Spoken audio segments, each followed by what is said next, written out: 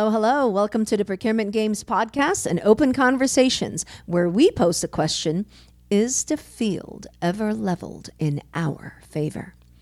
Of course, we are talking about procurement and contracting of minority, women, and veteran-owned small businesses deemed to be the underutilized firms in government and private corporation contracting. So, my name is Arlene Pingle, and I am a proud Filipino-American entrepreneur. I lead Mackey Company, a strategic consulting organization focused on procurement supply chain management. We basically help government agencies and private companies design race, ethnic, and gender-conscious contract policies and procedures. More importantly, we help folks like you build capacity, capability, and sustainability. Now, as I mentioned before, this is not a platform to gripe. We are sharing your stories and experiences, but we also want to share how the system works, and more importantly, how to beat it. And if we can find a way to generate solutions that make sense for you, we will do that too. Today, we have another story about the dark side of procurement. We are going to dive into the experiences of a historically marginalized business. With me in our studios today is Mark Vargas, Director of Foresight General Contracting and Consulting. Welcome to the studio, Mark. How are you? I'm doing well, and thanks for having me. So I have to ask, of all the careers available out there, what made you go into land surveying? You know, the survey and the earthwork, I found out were my passion. Being in high school and the career week or whatever, and looking at careers and taking an aptitude test and marking C on every one of the boxes to see what would happen, and it comes back, and you know, I think ambulance driver and land surveyor were one, and there was a picture, and I still remember the picture because it's still idyllic, you know, my idyllic days. There's a river in the background, and there's rocks and trees, and and there's a guy there, and I'm like, that looks exactly like what I want to do. And then I look down, like, oh, that's how much they make? I don't think I want to do that. One of the things about land surveying is you work with a subject matter expert of a different profession on so many levels, whether it's a boundary with a legal person or a contractor or even a homeowner or a business owner, compliance. So, you know, that's how, you know, it really suited me in my general interest aptitude, you know, just kind of progressed, you know, until college. And I was pursuing something completely different. And I took a job in the mortgage and finance industry, and I lasted 3 weeks when I realized that I don't do well indoors. Mark, it sounds like you weren't cut out for a desk job. I had started in the land survey industry at the end of the 90s. Right as GPS and electronic total stations were coming in, and because I'd had some experience pushing button on some music equipment, it was very easy for me to understand how the equipment worked, and I advanced based on my understanding of the equipment rather than my understanding of the industry, which, you know, hilarious now, probably not as funny then. Surveying makes a lot of sense because it's not just you and the land before you, right, Mark? It's actually you being able to interact with other folks in the industry. And that's really what makes surveying unique. Now, let me pivot a little bit from here and ask, what got you into entrepreneurship? What was your inspiration? It runs in the family. My dad had a business, a real estate and insurance business. I have a brother that owns a computer business. My other sister owns an accounting business, and a brother that's a real estate broker. So I would feel left out if I didn't have my own business. And being the last, the baby, you know, you have to comply. So, you know, that's it. And I have had a lot of construction and experience, and honestly, it kind of happened. One of the neighbors growing up, parents were in the roofing business, and I would hand out flyers for McDonald's, and all of a sudden, after handing out flyers, I noticed I was up on the roof doing stuff, and it just kind of progressed. You know, it's funny because I'm sure our listeners can absolutely relate to your story, being that we find ourselves doing what we fall into, right? And I always find it fascinating, Mark, to learn how we as individuals become who we are. So now I'm curious to learn about Foresight. What exactly does Foresight do? Improve processes in already established, workflows. So if you have a survey project or a survey issue, and currently my work consists of mostly like I'm a Band-Aid. I'm coming in and somebody had a bad permit or a bad survey, and they're kind of at their wits' ends, and they want to talk to somebody that knows something about survey that isn't going to talk down to them. I get that call, and then I end up out there usually working on something on that. And then in the case of the construction, it really ends up being similar. Somebody will be distressed with whether it was some previous contractor that didn't do some work well for them, or even dealing with their insurance companies or the municipal authorities. I just kind of come in, and honestly, I don't do anything other than provide a buffer and explain to them, like, I'm really sorry, but you didn't do this, and this is the consequences. And I'm finding that there's an industry out there for it. I could do that. And unfortunately, though, that type of Band-Aid and rescue mission, having to just be the person that reaches out, it's exhausting, because I think I become empathetically attached to them. It's like I start petting their dog, and like. And the thing is, as minority women and veteran-owned small businesses, we know how to do the work, and our deficiencies lie in the administration or the management of the processes, keeping track of the permits and the licensing, let alone try to understand how to get one, right? Because it's not just walking up to the desk and saying, I need a permit. There's more stuff that's required there. And sure, that may be a very vague statement, but there are intricacies tied to that. Most of the subcontracting work that we do, we don't really necessarily pay attention too much to compliance. We're just more focused on quality of work and the execution of work. And as MBEs, WBEs, veteran-owned businesses, we know, or we learn the hard way, about what is required.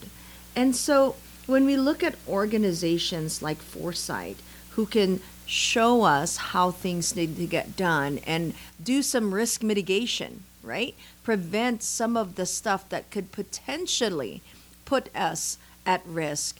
It's definitely something that is important and very much needed in our community. I'd really like to encourage everyone to connect with Mark Vargas on our website at procurementgames.org and see how you can improve the current processes you have for administration and compliance, but most importantly, risk mitigation, right? As Mark had alluded to, folks call him if there's a challenge in the processes, and if he's familiar enough with it, he can certainly help.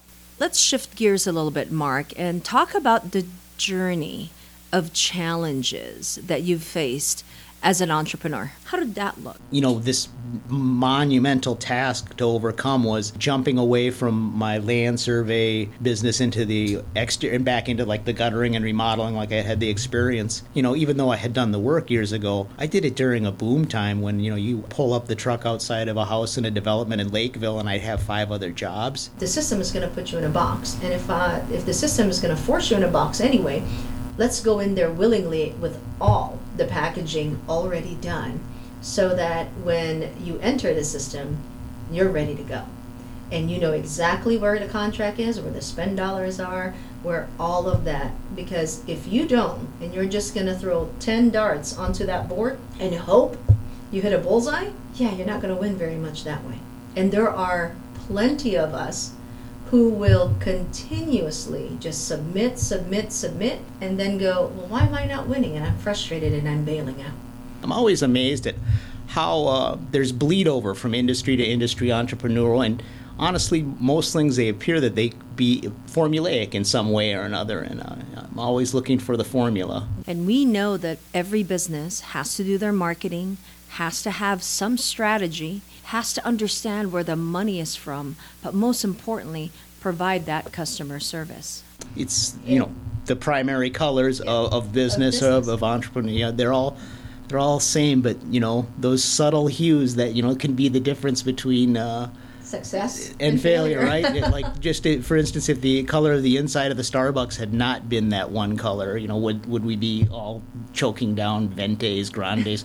And can we say Starbucks without you're not going to get sued? Absolutely not. Okay. Absolutely. Well, we hope not, because that's a great plug for them. The game is much different. You do have to do the advertising. You do have to do all these other things. And sometimes it was hard for me to reconcile and change those things.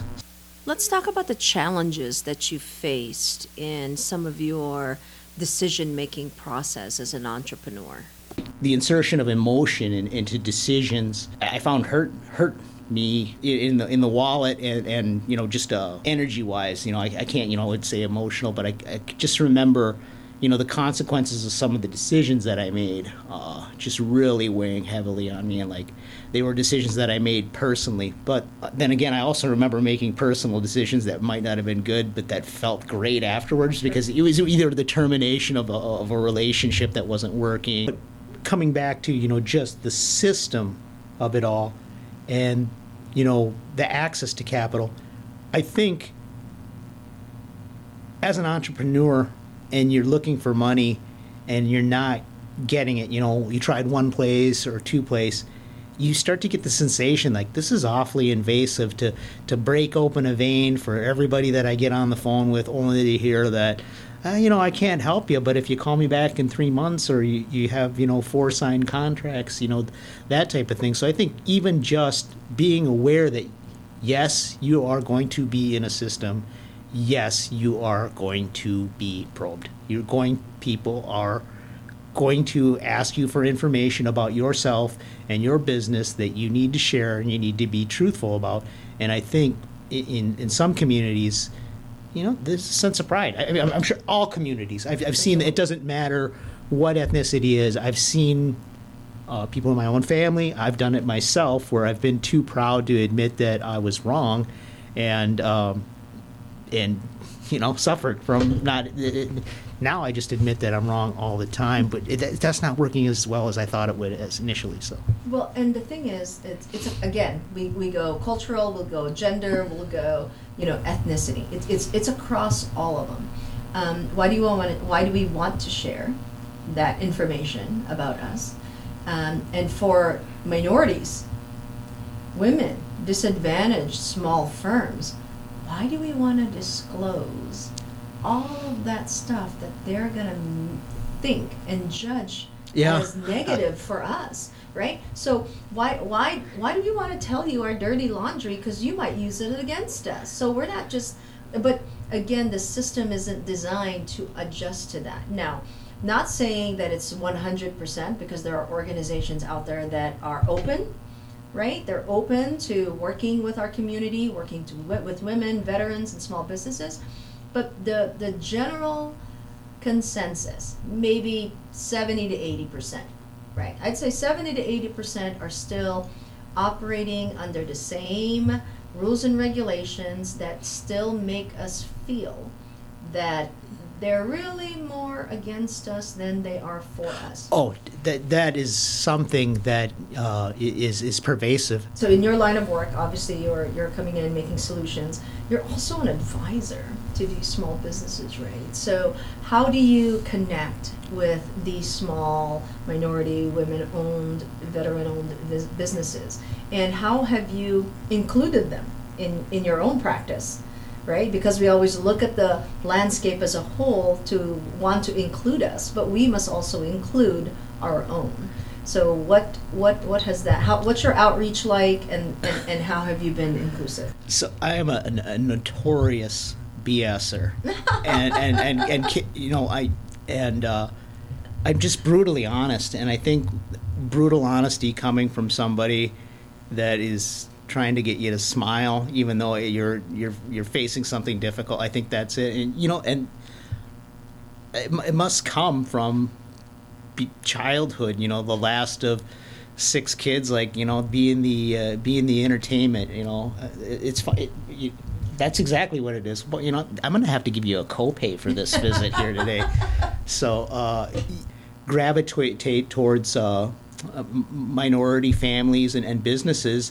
Mark, you and I share that passion of empathy and heart. And that is, it's easy for us to try to fix everything.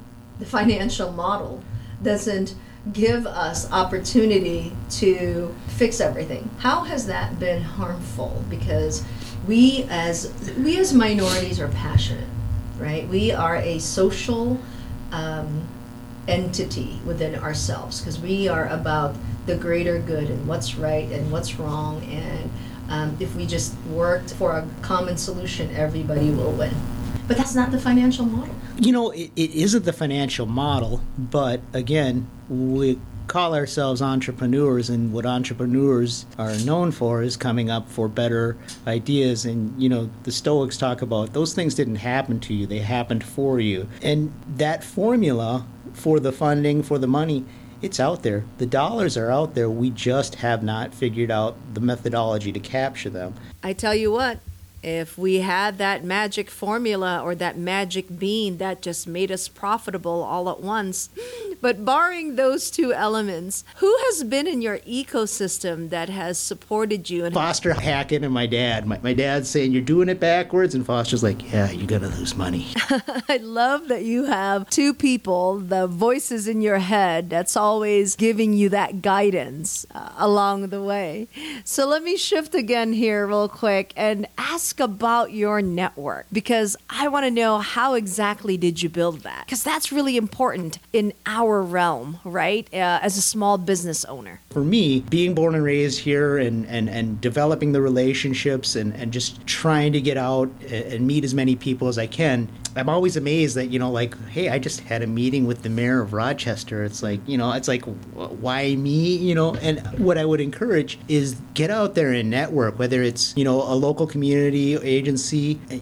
Mackey Company is, in my opinion, if you're a DBE and you're looking to, navigate procurement or government contracts, it's the place to go. The DBE program in the state of Minnesota, predates your presence. There was a feeling or a sensation, I think there was a revitalization, and I've seen it, and I, talking to other people that I've known for years, and if your name comes up, it's like, oh yeah, she's, it's those types of things that the small business needs to get out, and they need to get outside their comfort zone. I know you turn on the TV, the mainstream cable, and the general populace, which is say, the 50 to 60% of the white community in the Twin City or Caucasian community, hey, get outside your comfort bubble. So with regards to you as a minority-owned small business, how has procurement impacted you? What has worked and what hasn't worked?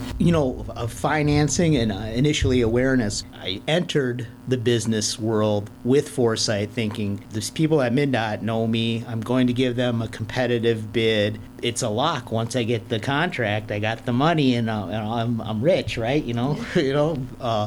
And it just the pause in between you getting the money and just navigating the procurement. Somebody asks you for a qualification statement, you're like, I don't know what that is, But even just the lexicon of business, coming from a person that spent the majority of the time in the field, somebody like, oh, didn't you read the RFP? And I'm like, well, yeah, what's an RFP? I read it, So it was, a steeper learning curve than I had anticipated. But beyond the challenges of just understanding the procurement component of it. Mark, there's some truth there, because there's a lot of minority women and veteran-owned small businesses who don't really understand some of these documents that they need to put together in order to qualify or at least illustrate what their capabilities and their capacities are. But it's not just that, because there's a lot of folks who don't really understand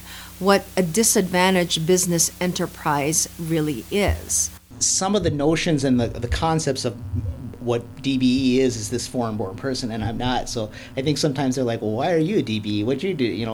And also, too, how are you disadvantaged? You grew up playing hockey and you lived in the suburbs. I agree with you there. There are a lot of us who don't really understand what a disadvantaged business enterprise or DBE is about. And so, there's a lot of assumptions with regards to who's qualified or who's not. We can't continue in our society to hold these stereotypes about what a certain person who does a certain trade looks like. This is probably a good segue to ask, what are some of the issues and roadblocks that you've faced in the industry? And, what has been effective? The project management training that they take for granted and they use as a guide for the majority of their decisions doesn't exist in the minds of the entrepreneurs that are not in the know or raised on this. When we met yesterday, I think, Tracy Jackson from Mindad about, how the DBE programs over these years have changed. And I think it was, an idea with the greatest intentions, but the rollout and the implementation has been this 30-year effort. I think it's had its ups and it's had its downs, and definitely when Mackey Company came to town, I think I personally felt like, I don't know if this is really doing much for me, and I think I attended one of your classes and I learned a whole bunch and I was invigorated. It was like a revival, a tent revival that you're having here. Because you work with, DBE, minority and smaller businesses, that support system outside of their family and their core unit, it really is, it's needed. It's that emotional cheer. Maybe it's, one of the hidden facets, in being successful is having outside interests, being interested in your positive outcome or welfare. So for our businesses, Mark, what would you advise them to do moving forward? I'm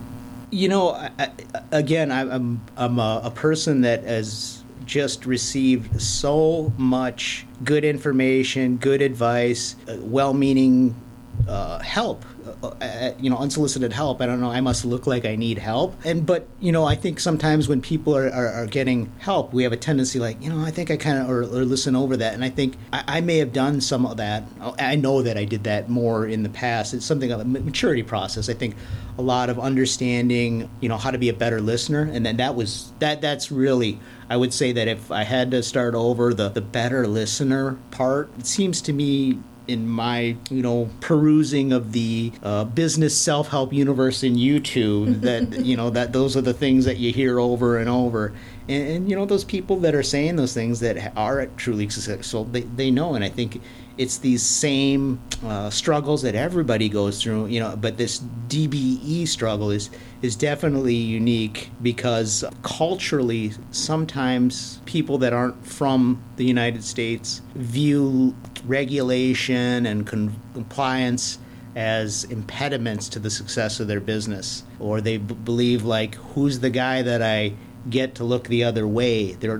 I've seen this. Absolutely. And the message that, you're better off just learning the rules as best as you can, the way that they are, because the better understanding you have of the rules, you'll know when you're breaking them. Well, and I think for you, my guidance would really be the strategy. I think you can support the process for your decision making, support the process for the target of your services, how you're going to generate that capital. I think if we focus that, I think that's where you're going to get your wins and get you to transition back into the swing of things, right? And really get you positioned for that box that you're about to enter in the foray. There's no doubt you have the knowledge, there's no doubt you have the network, and there's no doubt you don't understand the process. You do.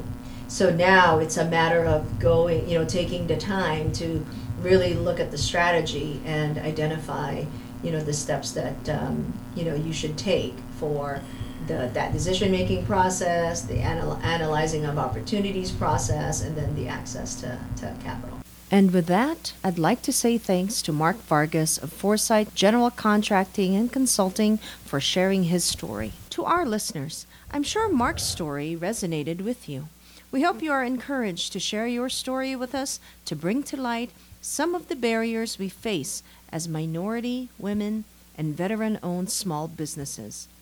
Next week on Procurement Games Podcast and Open Conversations, we will host Sabrina Jones, CEO, founder, and master mixer at SJC Body Love. Sabrina will be joining us to share her story of success and challenges in bringing her products to market. Thanks for tuning in. And remember, don't just go after the low-hanging fruit. Look up and see the rest of the tree, filled with fruits getting ready to ripen. Strive for that, my friends, and strategize for the win. Until next time.